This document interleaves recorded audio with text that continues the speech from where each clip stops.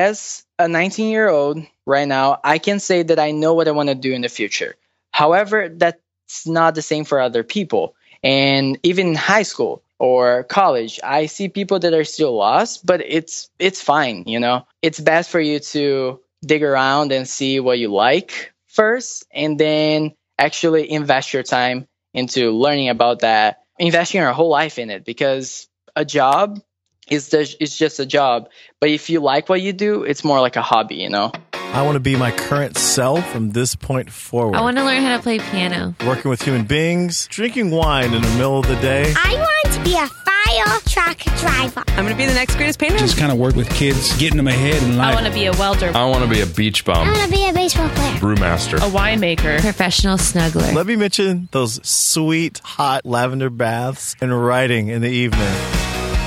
What's up, everybody? I'm Blake Fletcher, and this is the Half Hour Intern Podcast, where we explore the interesting paths that people take in life. And in today's episode, we explore the path of a very young person, Flavio Pacheco. He is 19 years old. He is currently in college. He just finished up at a 2-year school in Florida where he graduated summa cum laude, and he is now going to be going to Cornell.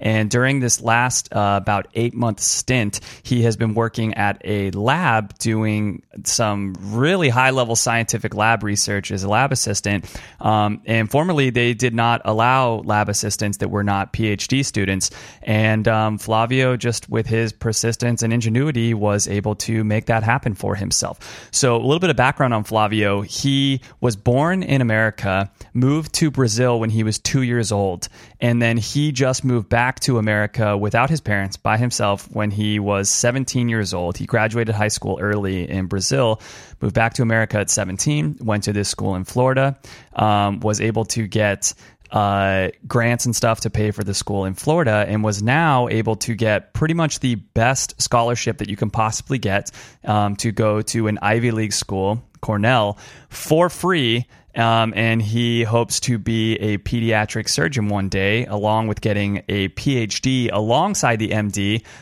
in immunology, so he can do research as well to help children and adults with different disease states. So he just an unbelievable, incredible young man, and that's one of the things that we talk about is like just who are you? Like what type of person is that into these things at this sort of age?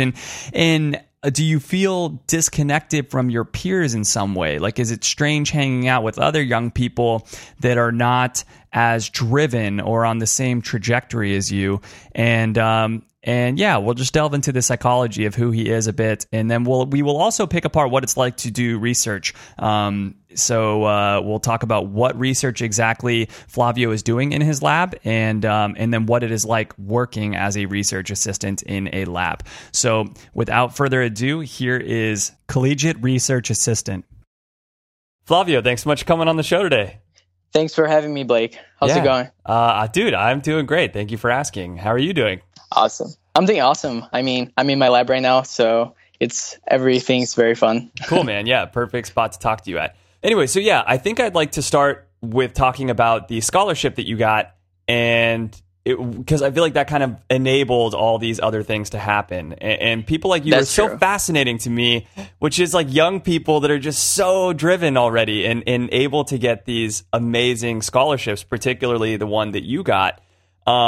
Like I live in California, and the competition just to get into schools in California, like not to get it paid for you, but just to get in is reaching like unprecedented heights. You know, like the average GPA of incoming freshmen at a lot of schools is like 4.2, 4.3. And then it's like, well, did you donate like all of your time in high school to helping orphans? And I'm like, who are these high school kids that are helping orphans? Like, what's going on exactly? So please tell me about the process of getting your scholarship, because you are now going to be going to one of the best schools in the country, and the entire thing is going to be paid for you. So clearly you did something right.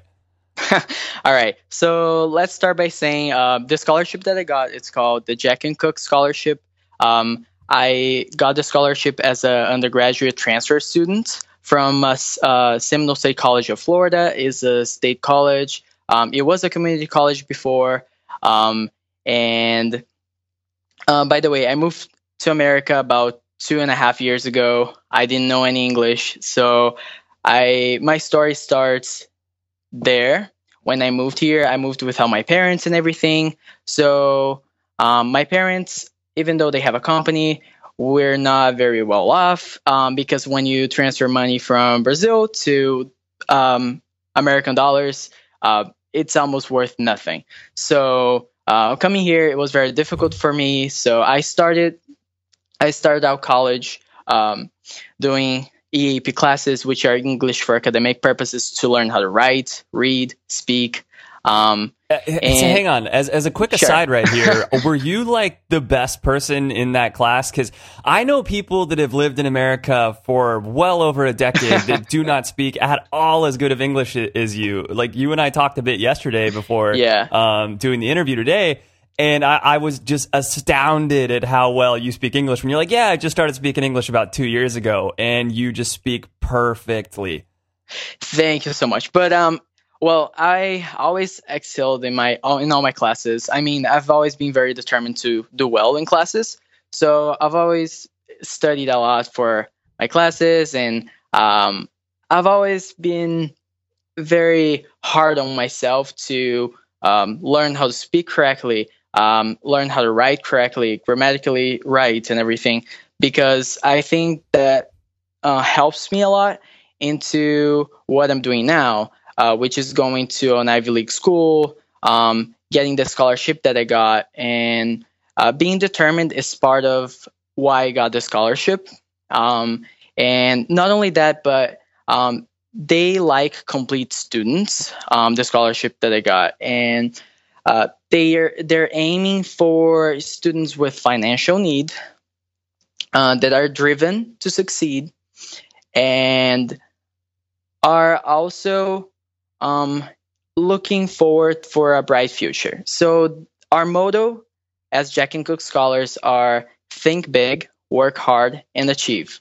And that's what Jack and Cook scholars are all about. They think big, they work hard, and they achieve.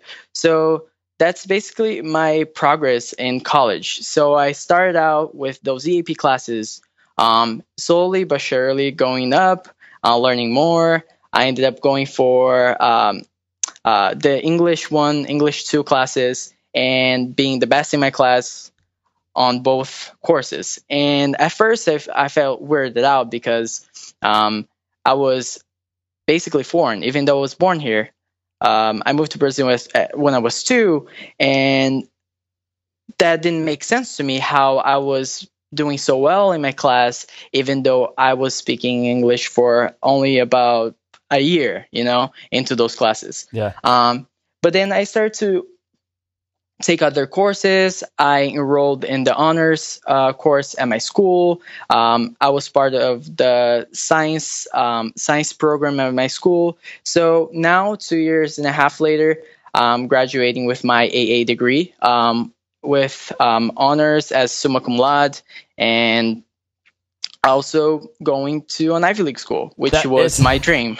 That's so crazy, dude. Like the idea that you just learned to start even speaking English really 2.5 years ago, and that all of these classes that you've been taking have been in English, and that you're graduating summa cum laude. Like how that's, I can't even fathom that.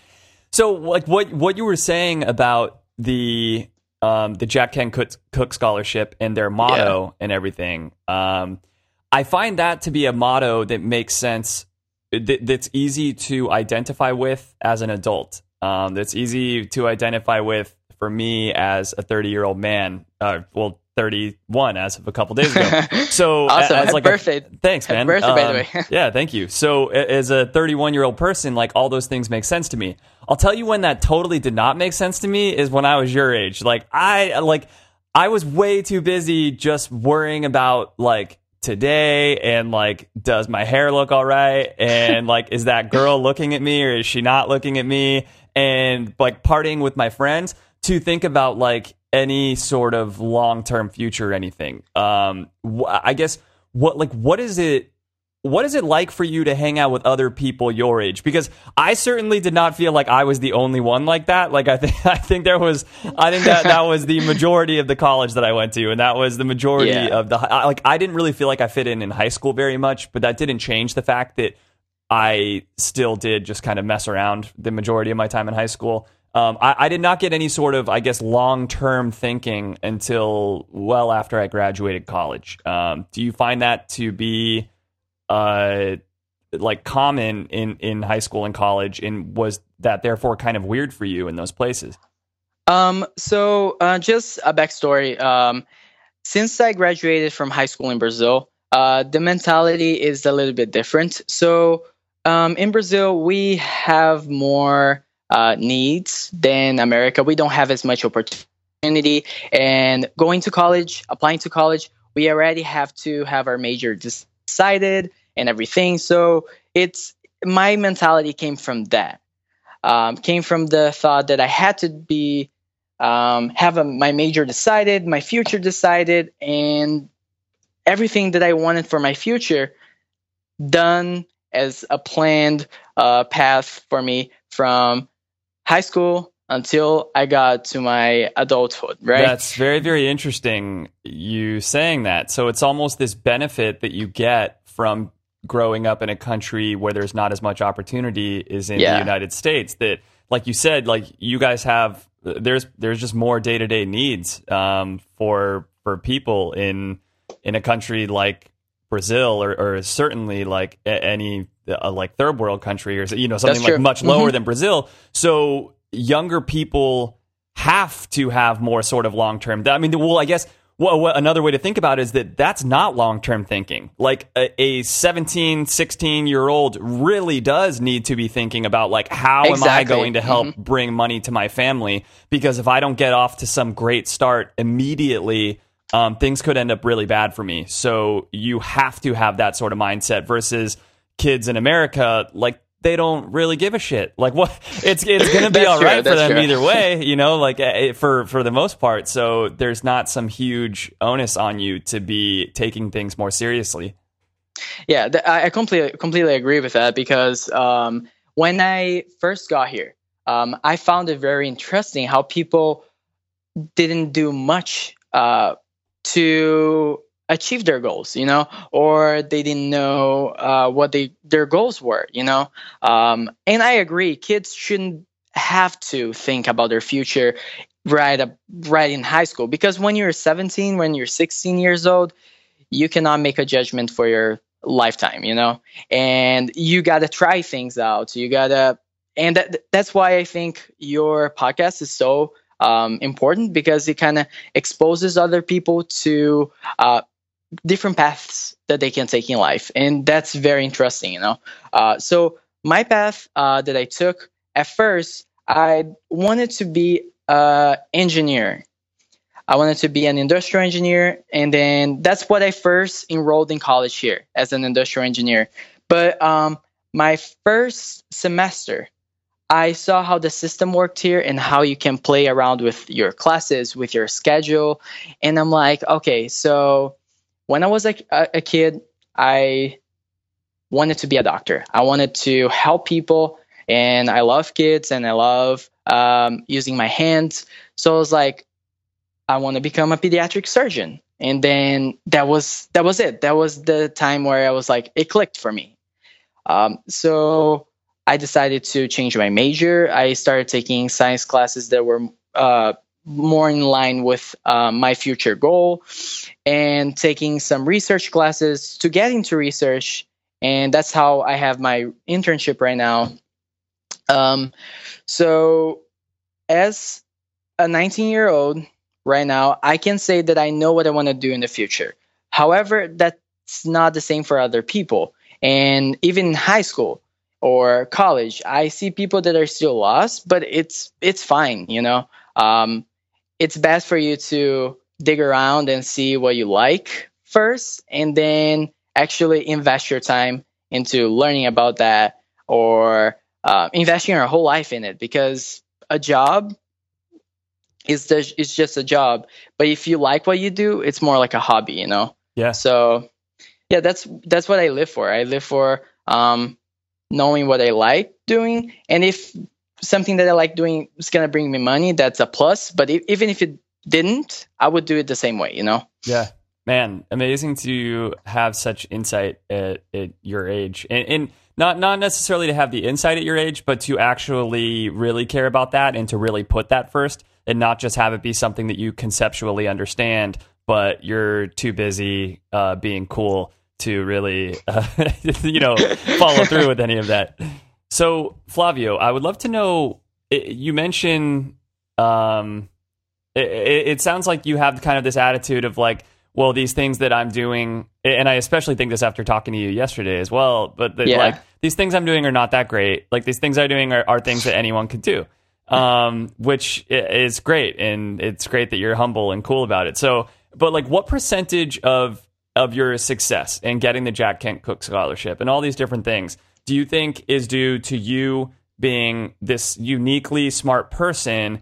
And what part of it do you think is just hard work? And then what part of it do you think is these other ancillary factors, like the fact that you grew up in Brazil, or any other sort of factor? So let's start by saying that I have a lot of energy. And in order to kill my energy, I always need to be doing something. So that's not all people are like me, but anyone can achieve anything. In my view, you just need to want something, because of course, my brain kind of helps me because I learn easier. I don't need to study as much, but and I can use my time more effectively because of that. However, anyone can do it if you have, but you also need to put hard work, because you may find thousands and thousands of kids that are smart. But if they don't do hard work combined with their smartness, it's not going to take them anywhere, you know? So you kind of have to combine everything. You're going to combine your talent, because intelligence is a talent, is something that you can cultivate as well, but it helps you in life. And hard work is something that you need to have as well, and passion for what you do. Because if you're doing a hard work to achieve something that you're not passionate about, you're never gonna have pleasure on doing that. So people will know when you have true motivation, when you have a passion for something.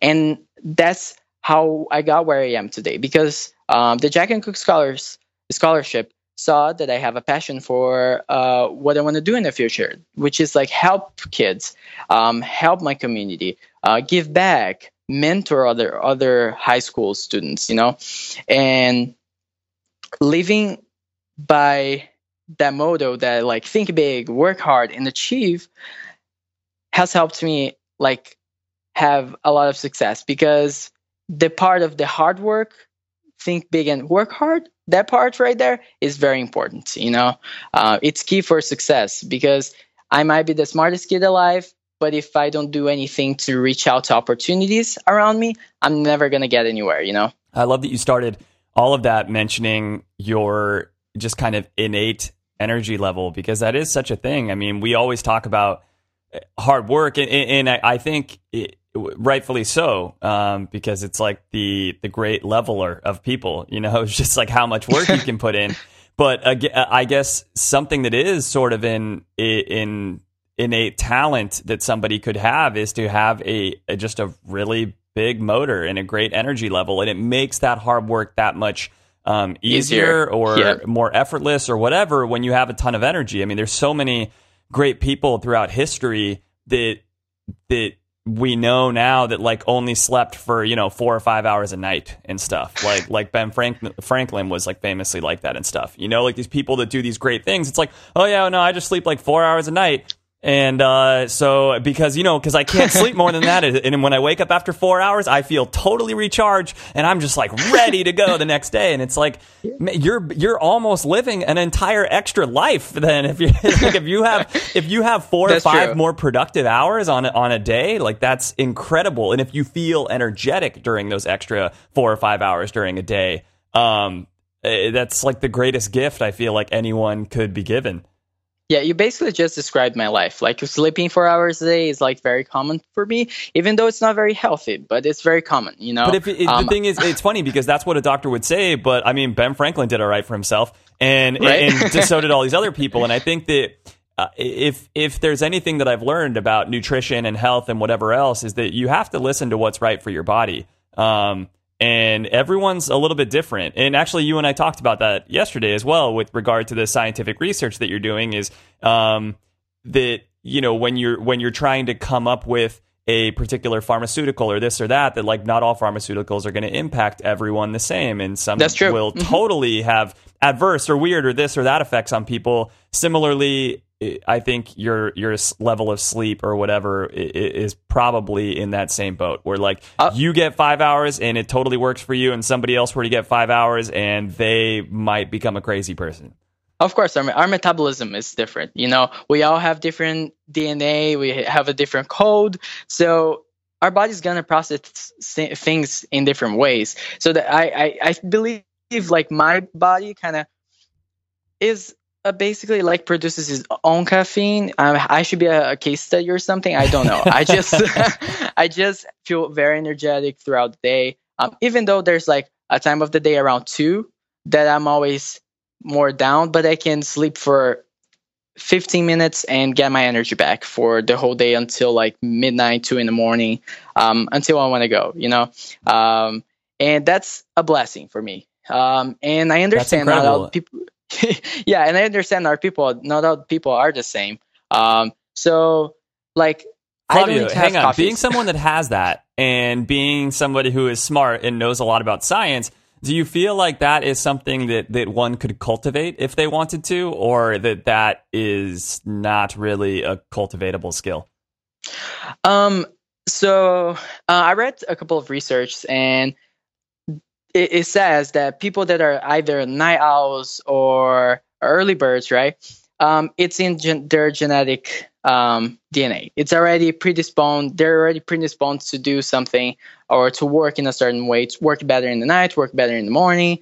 So I don't really think you can change completely your body, but of course through nutrition, through hydration. And that's something very important that people don't realize, because in the morning when you wake up, you might be dehydrated. And that's why you're so tired all the time. That sometimes a coffee is good, but drinking a full bottle of water might be even more helpful. So that's something that people don't realize. Their diet has a lot to do with how they are in the morning, and they need to understand how their body processes like food, and how their body processes water and stuff, and sleep. And then combining all those factors, I believe that you could make a better living, right? So you could wake up earlier, you could go to bed later, and have a more productive day. Man, that all sounds good to me. So, dude, let's go ahead and move on to the science piece and stop looking at you Sure. like such a case study and just talk about some of the stuff that you do. So, Sure. But actually, first, let's look at your case study a little bit more. Explain to us kind of what got you into science. Do you remember the first kind of memory that you have as a child of something scientific that happened, or something like wondrous in the world that caused you to have this interest that you now have? So I used to watch this TV show in Brazil.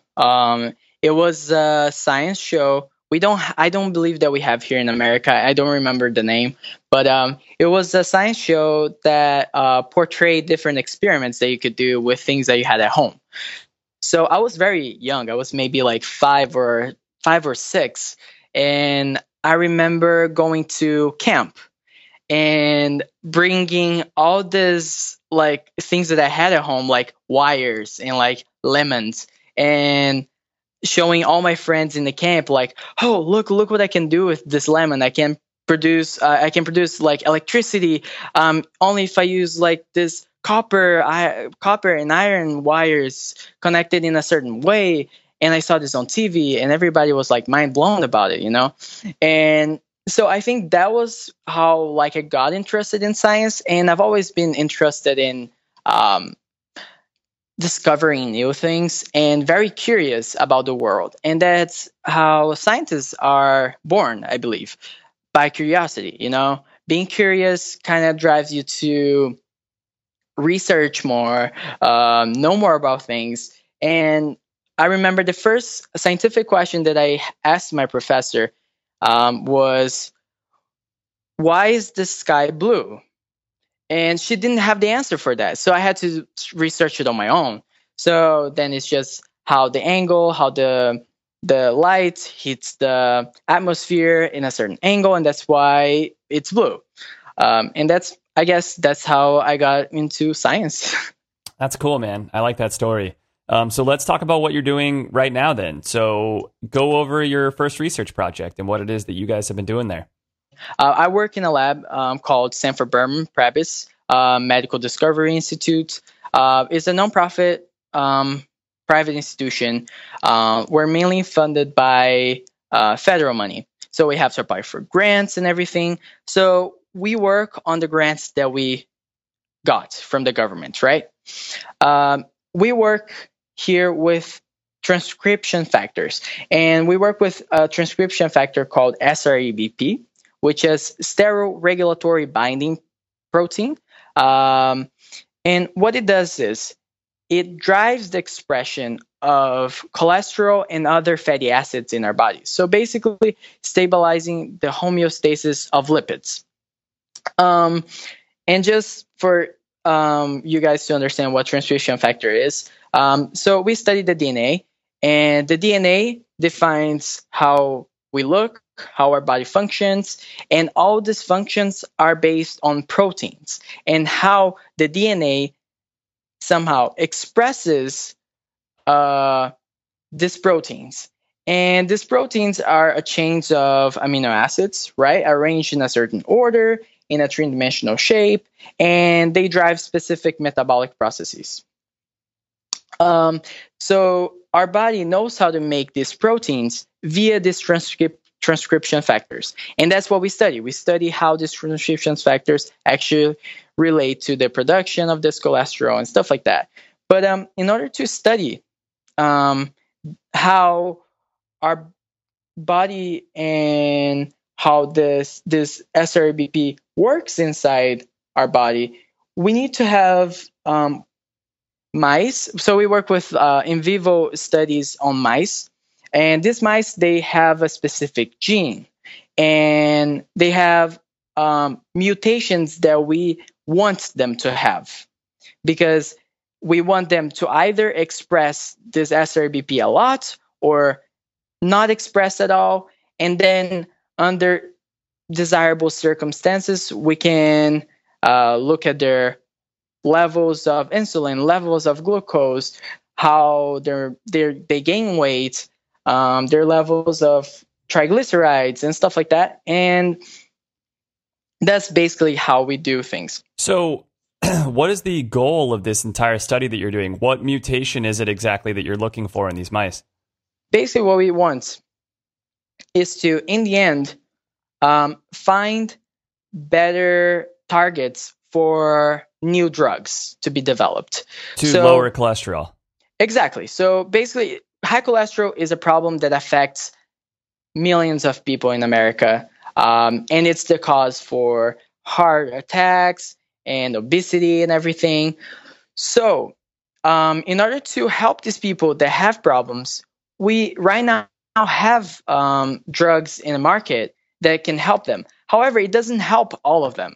It might help 4 out of 5, but that 20% that is not being helped of the population that are not being helped, they're dying more, they're suffering more of heart attacks and stuff. And that's a problem in our society right now, that we cannot afford to help all these people. So we need to invest in research. We need to invest on discovery research, discovery of these new pathways for the production of the cholesterol. And then by discovering this new pathways, you have a better target for new drugs to be developed. So would it be appropriate to say that we're basically looking for different mechanisms of action to achieve a similar goal? Exactly, yes. Okay, that's great. Yeah, and with less side effects as well.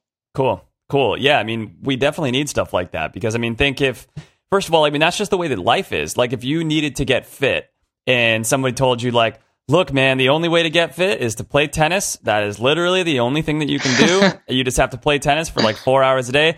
And you like play tennis and you're like, this is the worst thing I've ever done in my entire life. I hate playing tennis.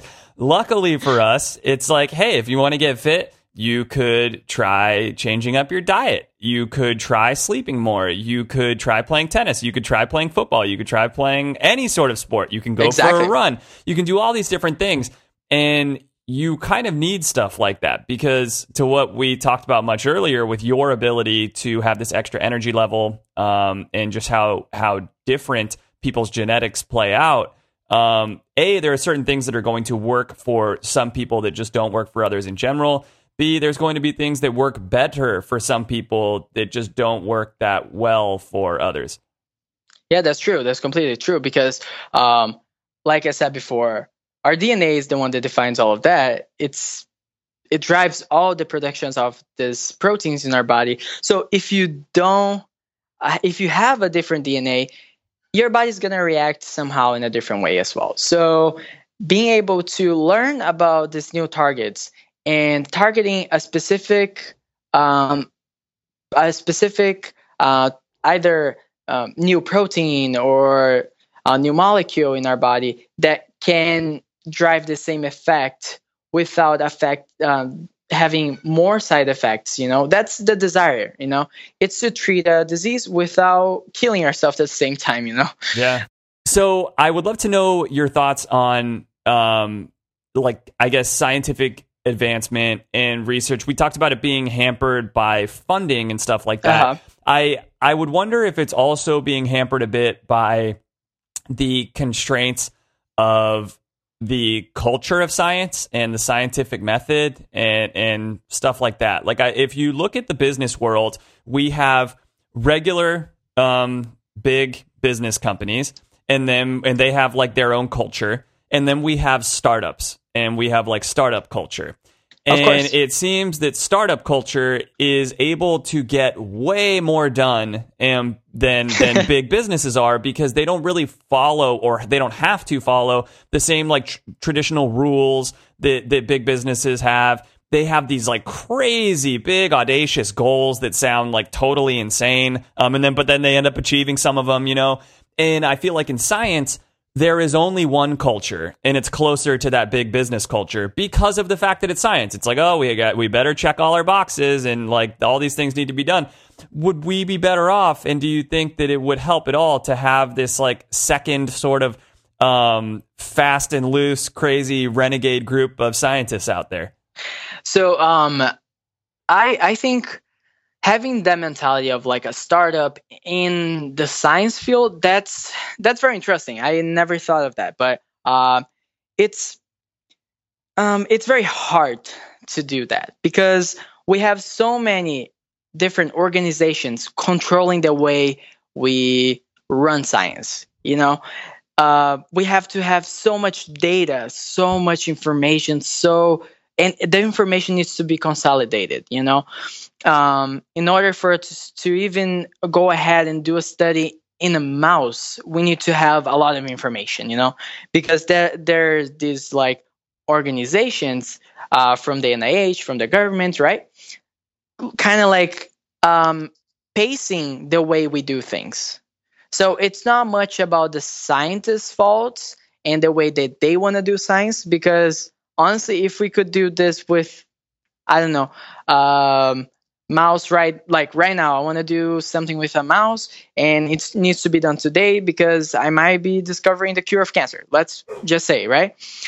I need to write like at least 2 pages of requests, send it out to 2 different organizations, have their approval for then me as a researcher is starting to do research on them. And if I'm using a new compound or something that could cure cancer, I have to get all the compound, like have IR spectra done on them, which is like the profile of the new compound, right? So I have to do the profile of the new compound. I have to get authorization from the government again, and then I have to maybe have a special room that I can do that procedure on, because I cannot do a BSL-1 procedure in a BSL-2 procedure in a BSL-2 room, and those things are like about biological hazards. So depending on the level of the biological hazard, I need to do in one room and another room, and those that bureaucracy, in science is kind of hampering the advancement of science. Right. So it's like that big business culture versus like a startup culture. It's interesting. Exactly. You just reminded me though of, it sounds like funding again is just this huge crux on all of this that allows or disallows the ability to have these crazy, interesting goals or whatever, because you need to write up something to get funding from the government or to get funding from some sort of organization. And that reminds me so much of the NASA engineer interview that I did, where he was talking about the things that SpaceX is able to do that NASA cannot necessarily do in terms of as quick or with the same scale or this or that. He's like, there's some things that we can do so much better than SpaceX can do. But he's like, you have to keep in mind that like we need to rely on the government for funding, and we have to keep on writing and rewriting and rewriting and rewriting all of these appeals to the government for like, okay, this is exactly what we want this funding for. And he's like, sometimes you'll be like 90% of the way through your thing, and then the government pulls your funding for your entire like department, and then all of a sudden your thing just goes away, Yeah. And obviously SpaceX does not have to worry about that. Like they got a ton of money and that's different. That. Yeah. And it's handled so differently. Yeah, but because you got to follow procedures that are decided by the government, basically. So we have strains that we cannot just break free. There's no way for us to break free from these strains that are imposed by the government, because then we would be infringing law, and we don't want to do that, right? Especially in the research world and stuff. Yeah, so, well, then you never be able to release your research to it wouldn't be able to help out anyone. Exactly. And like also one problem then kind of hampers like advancement is face data. A lot of researchers, I'm not saying here, but like a lot of researchers have fake data, and that kind of gives a false hope for people. And it kind of gives a false hope for us, because we look for resources outside our own research. So we look for resources in other journals, so like using Nature or like Cell. So published papers in these big papers that are saying these amazing things and how things could work. But first we need to test if that is actually working. And science is all about being reproducible. So a result needs to be reproducible to become published and to be true science. So we need to test it out first. We need to do it again and make sure we're getting the same results every time we do the study. And if I do a study here in America, it needs to have the same results in Japan if they have the same molecules or like strain of mice that they're using. So that is something that hampers as well the advancement, which is like people that fake their data and just want to publish. And this culture of publishing kind of hampers as well the advancement of science, because in order to publish, you need to write a paper. And in order to write a paper, you need to at least take 4 months, 5 months, and might go to a year after all the reviews from the journals as well. So that's something that people don't know about science, and they look at us working so slowly, but we're not really working slowly. It's just the system that we're put in is working slow as well. So yeah, totally. Just like a lot of the government systems. Again, crazy. So Flavio, let's talk about the like the day-to-day of you being there. So a large part of me has always thought that being a researcher would be super cool and super fun. And then the other part of me thinks, man, that would probably be like so lonely and so boring. Lonely, like, yeah. are you just sitting there and staring at a computer screen or staring at a microscope for like 6 hours? And A, that's very lonely. B, that's got to just like drag on at a certain point. So I might say that this culture of like looking at scientists and imagining them as lonely or like imagining them as let's say boring, it's false. It's something that I actually got into my internship thinking the same thing. My first week was like a revelation week. I was so surprised about like how my week load would look like, because when you think about science, you think about them being lonely. However, like it depends on the lab that you're at and how your lab manager or your PI, which stands for principal investigator, kind of paces your lab to be like. So in our lab, we play music, we have fun, we talk in between experiments and everything, and it's all fun. And it's a learning experience that it's like no other, But one thing is true. PhDs, researchers, doctors, we're all people. We're all the same. We like to party. We like to have fun. And it's true to the job. We have to get our job done. We do. It basically depends on the lab that you're at as well. Because you might go into a lab where people don't like to talk, people don't like to play music. So that's where it gets boring, at least for me. It might be better for someone else because they work better when they're quiet, So all labs need to fit your profile. So as a tip for someone that is looking for research, look for research places that fit your profile, because you might find a research place that they like to talk more or they don't like to talk as much. And basically knowing more about the people that work in the lab before joining them, And that's something that it's not talked enough in the science world, is how scientists are different, how labs are different, and how it impacts the way you work. So yeah, that would be my way on that. So Flavia, if you could put it into like broad topics, or as opposed to like really specific jobs, what percentage of your time is spent doing what as a researcher? I would say 50% of my time, it's used in between experiments. It's used in between experiments. So that is the time that you're reading papers, that you're reviewing protocols, and then the other 50% is during experiments. It's actually hands-on, doing pipetting things, running gels, going through different procedures, working with mice, because that's something that I do a lot as well. I go down to the vivarium and I have to feed them, I have to weigh them, and that takes a while of your day. So all of research is very divided, and you can basically control what you want to do. You can divide your time into doing more of writing proposals or doing more of the learning through other papers or doing more research. And that's up to you and up to your lab manager and how he wants you to kind of work, Yeah, absolutely. Have you ever gotten pretty connected to the mice?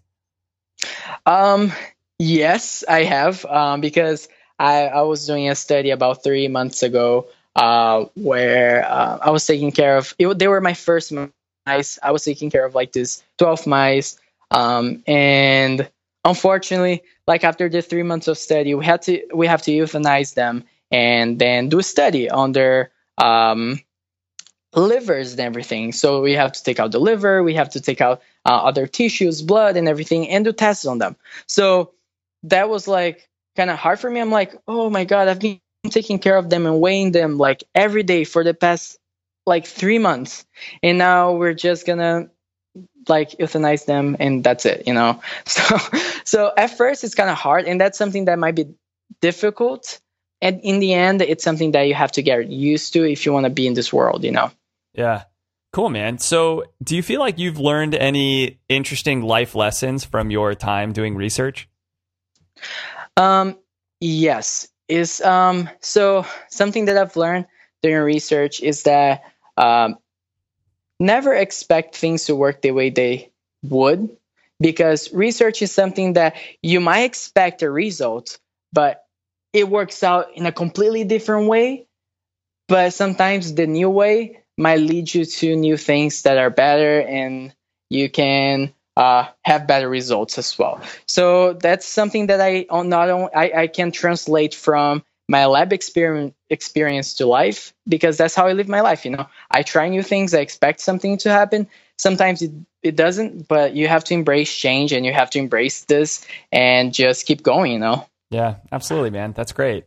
So Flavio, let's wind this thing down, man, and give people a couple pieces of advice. So the first will be a little bit more applicable to younger people like yourself, and then the other one will be for everyone. So first of all, what advice would you give to young people looking to get a scholarship? So in order to get a scholarship, you got to be very determined. You got to be motivated and do as much as you can to achieve your goals. They will know through your writing that if you have done your volunteering time, or if you've done research, or you've done activism and stuff from the bottom of your heart, from like truly doing because you care, or because you're just doing that to look good for a scholarship. They'll know, because your writing will show that. So just do things that you love and that you're passionate about, and just follow your dreams. Apply for as many scholarships as you can, because that's how I did. I applied to all the scholarships as I can. And honestly, I made money out of school. So apply to all the scholarships as you can. Devote your time to volunteer, because people like people that volunteer their time. And don't volunteer just to get volunteer hours on a log, but because you actually want the lessons and experiences that are coming from the job of volunteering work that you're doing. So for me, I did a volunteering job at a Florida hospital, and because I want to become a doctor. So it had to do with my future. So exposing myself to that made me realize that I really want to follow that path. So just enjoy your time doing what you love. Do volunteer in what you like to do. If you like teaching, go be a volunteer teaching, and also do volunteering outside America. Go to Africa. They have programs online for that. So yeah, I think that's my take on like scholarships. Love it, man. And lastly, what advice would you give to anyone listening that kind of feels like they're not really in a position to excel in life the way that you have in your life? Look, I know people that were in the bottom of the bottom, I met someone, she's a mom of two. She was homeless for a while, and now she went to a community college. She got the same scholarship I did. Now she's going for a JD PhD program at Harvard Law School. So never be afraid of where you are in life, because you can always achieve better things.